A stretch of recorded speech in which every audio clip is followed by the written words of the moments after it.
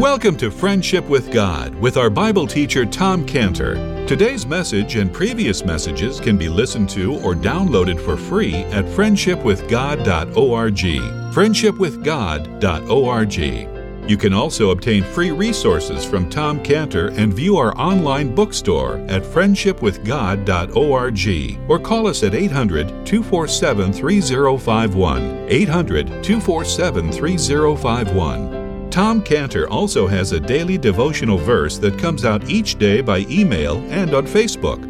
To receive this small daily devotional verse that Tom Cantor puts out, you can sign up at friendshipwithgod.org, friendshipwithgod.org, or find Tom Cantor on Facebook by searching for Tom Cantor and Friendship with God. Now, here is our Bible teacher, Tom Cantor. If you'd like to turn in your Bibles to Matthew chapter 5, verse 33, we're going to cover what the Lord had to say to us this morning. Let's pray. Father, we do come to you now as children, as students that are eager to learn. So teach us, Lord. Open your word to us now, we pray in Jesus' name. Amen. Okay, Matthew chapter 5, verse 33. 5:33. Again, ye have heard that it hath been said by them of old time, thou shalt not forswear thyself, but shall perform unto the Lord thine oaths. But I say unto you, swear not at all, neither by heaven, for it's God's throne, nor by the earth, it's his footstool, neither by Jerusalem, it's the city of the great king. Neither shalt thou swear by thy head, because thou canst not make one hair white or black. But let your communication be yea, yea, nay, nay, for whatsoever is more than these cometh of evil. Ye have heard that it hath been said, an eye for an eye and a tooth for a tooth. But I say unto you that you resist not evil, but whosoever shall smite thee on the right cheek, turn to him the other also. And if any man will sue thee at the law, and take away thy coat, let him have thy cloak also. And whosoever shall compel thee to go a mile, go with him twain.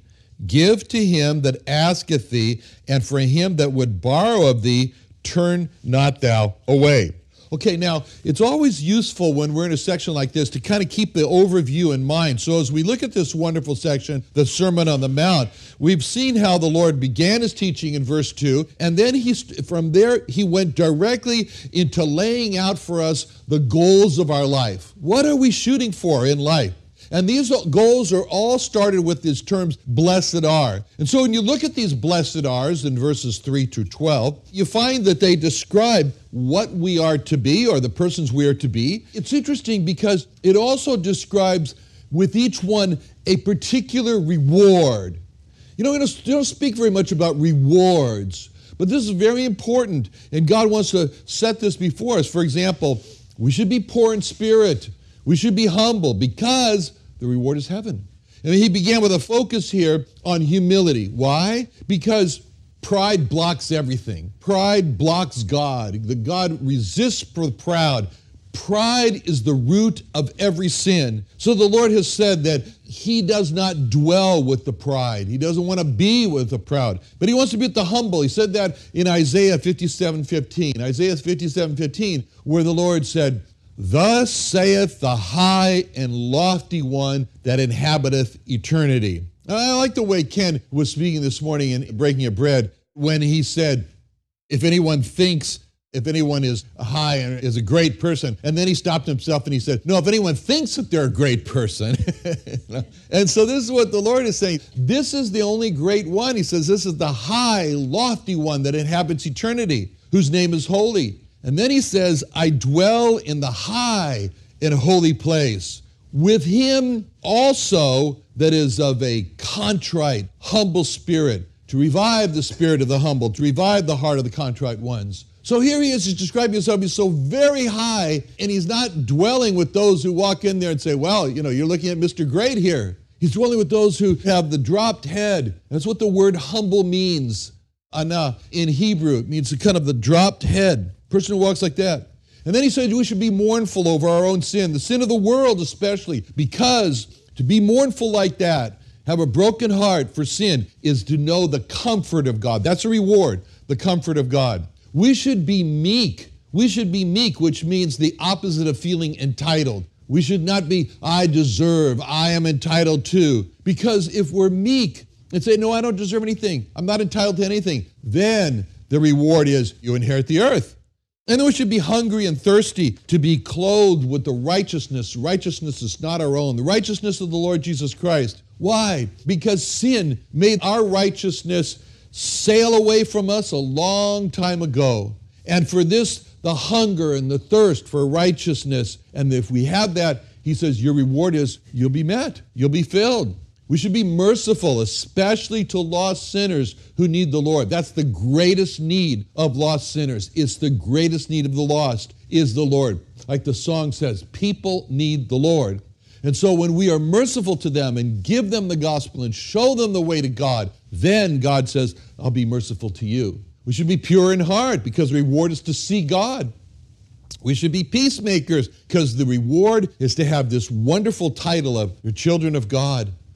And we should be so associated with the righteousness of the Lord Jesus Christ that we get persecuted for it. Not that we go out and look for it, but it happens. It's like D.L. Moody when he sent out his evangelists one time and they returned and he had two questions. He said, anybody get saved? And his next question is, anybody get mad? That's a consequence. So his focus on this first section, verses 3 through 12, is on rewards. And he ends this up in verse 12 by saying, great is your reward in heaven. So he wants us to refocus on rewards. It reminds me of the S&H green stamps. How many are old enough to remember S&H green stamps? Okay, so some of you are, others of you don't want to raise your hand. That's okay. So that was a rage when I was growing up. You remember, Don, you bought something and, you got to give me those green stamps. Give me the green stamps. And then, and they were called S&H. I don't know why they were called S&H. Maybe it was Sam and Harry. I don't know. But it was called S&H anyway. Anyway, every time you bought something, you got the green stamps and you got the books, and then each page in the books had the little squares in them, and you pasted all the green stamps in there, and you had a full book,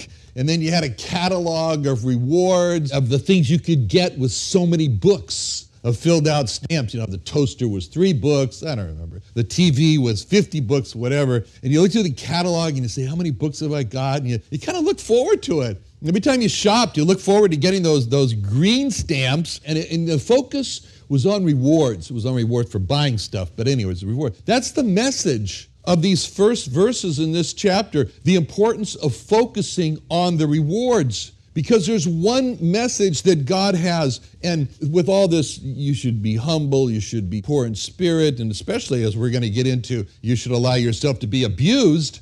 The message from God is, it's not easy, but here's the message. It's worth it. It's worth it because of the rewards. And that's the whole message, this first section here on focusing on our life goals, the rewards. Now, he finishes up this section in the beginning here by saying, okay, now where you're heading toward with all this is to help others. Help others by being salt and light.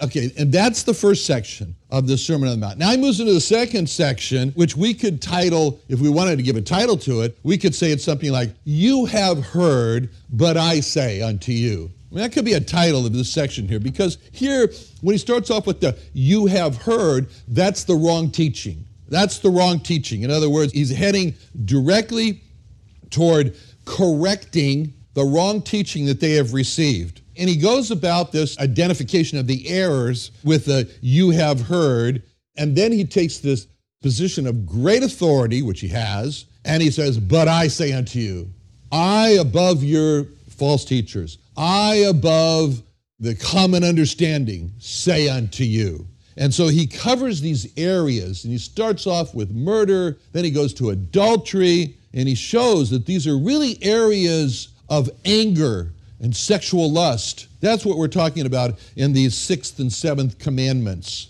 And then the Lord now is moving to the 3rd commandment, which is not to take, we always know it as thou shalt not take the name of the Lord God in vain. We know it that way. But it really, when you look at this 3rd commandment, it's really about misuse of the name of God. And he says this is where he's going in verse 33 when he says, again, you have heard that hath been said by them of old time, thou shalt not forswear thyself, but shalt perform unto the Lord thine oaths. Now, forswearing thyself means to make a promise or to make a vow that you don't meet, or you maybe even know you can't meet, to deceive, to trick somebody. by promising that you're going to do something that you're not going to do. It's really referred to in Psalm 24:4, when it asks the question, who's going to go to heaven? He that hath clean hands and a pure heart, who has not lifted up his soul unto vanity, nor sworn deceitfully. That's what we're talking about here. Swearing deceitfully. It's promising something that you don't do. For example, if you had a rental property, for example, and say the renter's going to leave, and then the last month the renter doesn't pay the rent, because what's he going to say? So sue me. This is where we're going. Now, the Lord commends the person who lives up to his promise, what he says he's going to do. For example, in Psalm 15:4, it speaks about, he that sweareth to his own hurt and changeth not. Sweareth to his own hurt and changeth not. In other words, he's going to do what he says he's going to do. Reminds me of what happened about 20 years ago when we needed a stainless steel tank that was electropolished, very, very, what they call medical grade stainless steel. So we went to a stainless steel fabricator in our park, and we gave them the specifications, and they didn't meet the specifications. So, he didn't deliver. Okay. Didn't meet the specification. And I never forget what he said. He said, yeah, I know. He said, but there's not enough profit in this for me to remake it. In other words, he would not perform his vow from Psalm 15:4. He would not, as it says here, swear to his own hurt and changeth not. Now that's one application. That's one application of this reference here, swear thyself. And the other is a light use of the name of God. And you kind of step back and you think about that. What does that mean? Of course, you know what it means on the surface. It's when people use the name of God, or even worse, the name of the Lord Jesus or Christ. But, for example, Jezebel, when she wanted to kill Elisha, and she said in 2 Kings 6:31, and he said, God do so and more also to me if the head of Elisha, the son of Shaphat, shall stand on him this day. But it's a very serious thing to use the name of God, especially when you make a promise. But, which is why Solomon looked at that situation and he said, here's my advice in Ecclesiastes 5:4.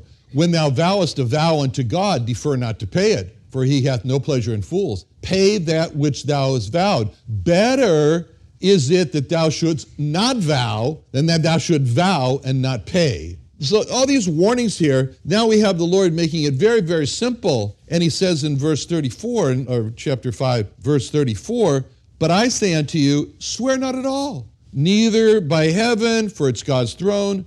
And now the Lord now goes on to speak about certain habits of speech which were in practice in his day. So this included, for example, of swearing by heaven. If a person would say, I'll do this just as sure as there's a heaven. Or swearing by God's throne. You can count on me just as sure as God has a throne. Or just as sure as there's Jerusalem. Jerusalem, a sacred city. And so these were habits that had grown to be very common. And God steps in and says, stop it. This is what he's saying here. Stop it. Don't do that. People say things today without even giving one thought of what they're saying. It reminds me when Scott and I remember Scott, on Friday night, we were at the Del Mar Fair. We're walking to the Child Evangelism booth. In order to get to the booth, you have to go through quite a Vanity Fair. I mean, it's unbelievable. There's people, all the lights and everything from deep fried Snickers bars, things like that. And so twice as we were walking, and a little kid, he says, oh my God, like that, And of course, it's just shocking. He's probably looking at the double cheeseburger with the Krispy Kreme donuts in place of the buns, And you hear this for people. You hear people saying, oh my gosh. Well, what's a gosh? Or gosh darn it. Or golly. Or dang it. Or Jiminy Christmas. And more. And these are all, everybody knows what these are referring to. But these are all habits that have crept into our vocabulary, the vernacular. They're not good. They're not good. And the Lord is addressing the habits of his day, and he's basically saying, don't do it. Don't do it. I like Becky Workington. One time when she wanted to get attention by her explanation, she goes, well, Tom, stars and stripes. I don't know why she said stars and stripes, but anyway, that's what she said. It's not that all swearing is bad, in the biblical sense of swearing, in other words, making an oath, because it says in 1 Kings 2:23, 1 Kings 2:23, the same Solomon who says, if you're not going to do it, don't do it. Don't make the vow. It says there in 1 Kings 2:23, then King Solomon sware by the Lord, saying, God do so to me and more also, if Adonijah have not spoken this word against his own life. Then he killed Adonijah. And then David said in 2 Samuel 19:13, you say, Amasa, art thou not of my bone and of my flesh? God do so to me and more also, if thou be not captain of the host before me continually in the room of Joab. So, and then there is a verse in Deuteronomy that does command to do this. In Deuteronomy 10:20, thou shalt fear the Lord thy God, him shalt thou serve, and to him shalt thou cleave, and swear by his name. And Paul did this in 2 Corinthians 1:23, he said, moreover, I call God for a record upon my soul that to spare you I came not unto Corinth. So, in other words, the whole point is when you use the name of God, when you use these things such as the term damn, for example, which is a very serious thing, don't do it lightly. Think about it. Don't try to pawn the seriousness of some term like that in order to give some body to something else that's not known or not sure. I remember in court scenes, it was always you put your hand on the Bible and you say, do you swear to tell the whole truth, and nothing but the truth? So help you God. They don't do that anymore today because God doesn't mean anything to most people today, I guess. I don't know. Anyway. So the Lord made it very simple in verse 34 when he just said, look, just to be safe, I say unto you, swear not at all, either by heaven or it's God's throne. You know why people do this? Because they're trying to bring a seriousness, a shock and awe to the conversation, and so they'll use some foul adjective in front of something, or they'll say the name of God, or worse, the name of the Lord Jesus Christ. It's all designed for the shock effect, to bring into it. And it's a common practice today, and that's why. Now, the closer a person gets to God, the more these things are disturbing. The more these things, they feel awful about it. And this we see in the life of the prophet Isaiah. This loose lips. Isaiah, worse than loose lips. So in the case of the experience of Isaiah, he had slipped in his personal life. He heard it so much around him. Maybe he was saying those words. Maybe he was saying those phrases. Maybe it was in his heart to say it. Maybe it took a hammer on his thumb to have it come out, like Pastor Jim used to say, if you want to know what's in the glass, just shake it. And he was surrounded in his life by people who spoke these foul terms. And he talks about what happened to him in Isaiah 6, verse 1. Isaiah 6, verse 1, where he said there was this certain time, and it was the time when the king, in the year that King Uzziah died, I saw also the Lord sitting upon a throne, high and lifted up. His train filled the temple. Above it stood the seraphims. Each one had 6 wings. With twain he covered his face. With twain he covered his feet. With twain he did fly. And one cried unto another and said, Holy, holy, holy is the Lord of hosts. The whole earth is full of his glory. And the posts of the door moved at the voice of him that cried, and the house was filled with smoke. Then said I, Woe is me! For I am undone, because I am a man of unclean lips, and I dwell in the midst of a people of unclean lips. And mine eye has seen the King, the Lord of hosts. Then flew one of the seraphims unto me, having a live coal in his hand, which he had taken from the tongs, with the tongs from off the altar, and he laid it upon my mouth, and said, Lo, this hath touched thy lips, and thine iniquity is taken away, and thy sin purged. So here is it. Isaiah has this life-changing experience. He sees God. He said he saw God. He saw God. He sees Jehovah, Jesus. And was it this is wonderful. I am really lost in wonder, love, and praise. I feel so happy. I'm so exhilarated. I just saw God. So you're running around telling everybody that? Not at all. Just the opposite. Seeing God made him feel horrible because the first thing that he thought of was, oh no, my lips. My lips. His lips felt so dirty. His lips felt so dirty and rotten. He felt that he had dirty, rotten lips. He puts his hand over his lips and he says, oh no, my lips, I'm gone, I'm undone, is the way he said, I'll be destroyed. He says in verse 5, Woe is me, for I am undone, because I'm a man of unclean lips. I dwell in the midst of a people of unclean lips. Mine eyes have seen the King, the Lord of hosts. It's really something. He sees God and he feels horrible because of his sin. That's kind of a picture of what it's going to be like for every lost person in the judgment, how they're going to feel. Their sin has just consumed them like a cancer. And this is where he is. He says, I'm a goner. My eyes have seen the holy God, and I'm a man with dirty, rotten lips, and I dwell in the people with dirty, rotten lips. So he's saying that he let the language around him creep into him to the point where he was personally defiled. Maybe he was thinking that language, maybe he was saying that language.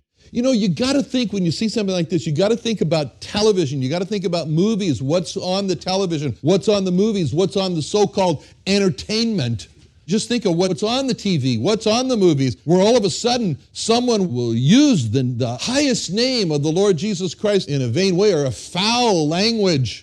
And it gets into our heart, and it's so easy to become like Isaiah, to become a person who starts even thinking that way. We don't have such a great guard in our heart, such a great wall to bar us from that. That happens. This is Isaiah, the great prophet Isaiah's testimony. The great prophet Isaiah, who made the great prophecy of Isaiah 53. This man could not guard his heart from the foul language of creeping into his heart. How much less can we? If we watch things or see things on a television movie and go, oh, I wish he hadn't said that. You know, why did he say that? That just crept into my house like a horrible infestation. So it's very important for us to guard. Now, the good news for Isaiah, and the good news for him was that a remedy came. Good news came. It didn't come from him. It came from God. It came from God. In verse 6, Isaiah 6, verse 6, then flew one of the seraphims unto me.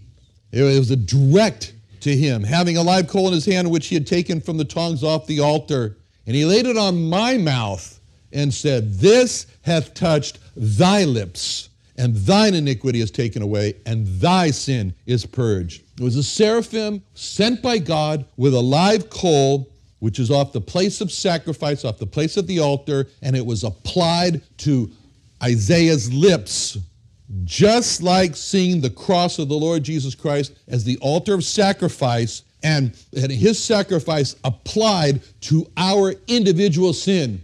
Isaiah didn't come before the Lord and said, Lord, I'm a sinner. Isaiah came before the Lord and said, unclean lips is me. And the Lord just said, fine, cleanse that. Just like it says in 1 John 1:7. 1 John 1:7 says, the blood of Jesus Christ, his son, cleanses us from all sin. And it goes on in verse 9 and it says, if we confess our sins, he is faithful and just to forgive our sins and to cleanse us from all unrighteousness. So this was great news for Isaiah and the seraphim coming with the live coal. But the seraphim only came to Isaiah after Isaiah had confessed his sin of unclean lips. First, he had to confess his sin. If he didn't confess his sin, there's no remedy for him. No confession, no seraphim. No confession, no live coal from off the altar. No confession, no taking away Isaiah's sin and his unclean lips. Nothing happened without Isaiah confessing his sin. It reminds me of last Friday, the child evangelism booth at Del Mar Fair. The two kids came in. One's a 7-year-old brother, and then the sister, she's 5 years old, with their parents. So the two kids sit in front of me. Parents sit on the sidelines, the umpires. Anyway, so they sit right in the front of me, and then I came to the part, of all have sinned, and then I asked them, did you ever do anything wrong? Oh, instantly, both of them shook their heads, said no. And then they looked back at their parents with, no, not me, I'm a good little boy. No, not me, I'm a good little girl. Those kind of looks,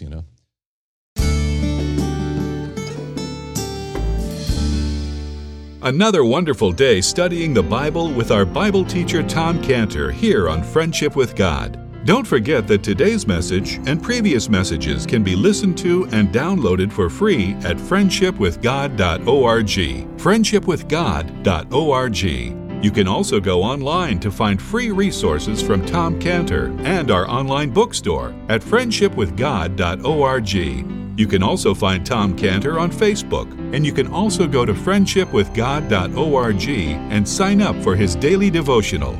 Tom Cantor is also the founder of Israel Restoration Ministries. You can visit that website at israelrestorationministries.org.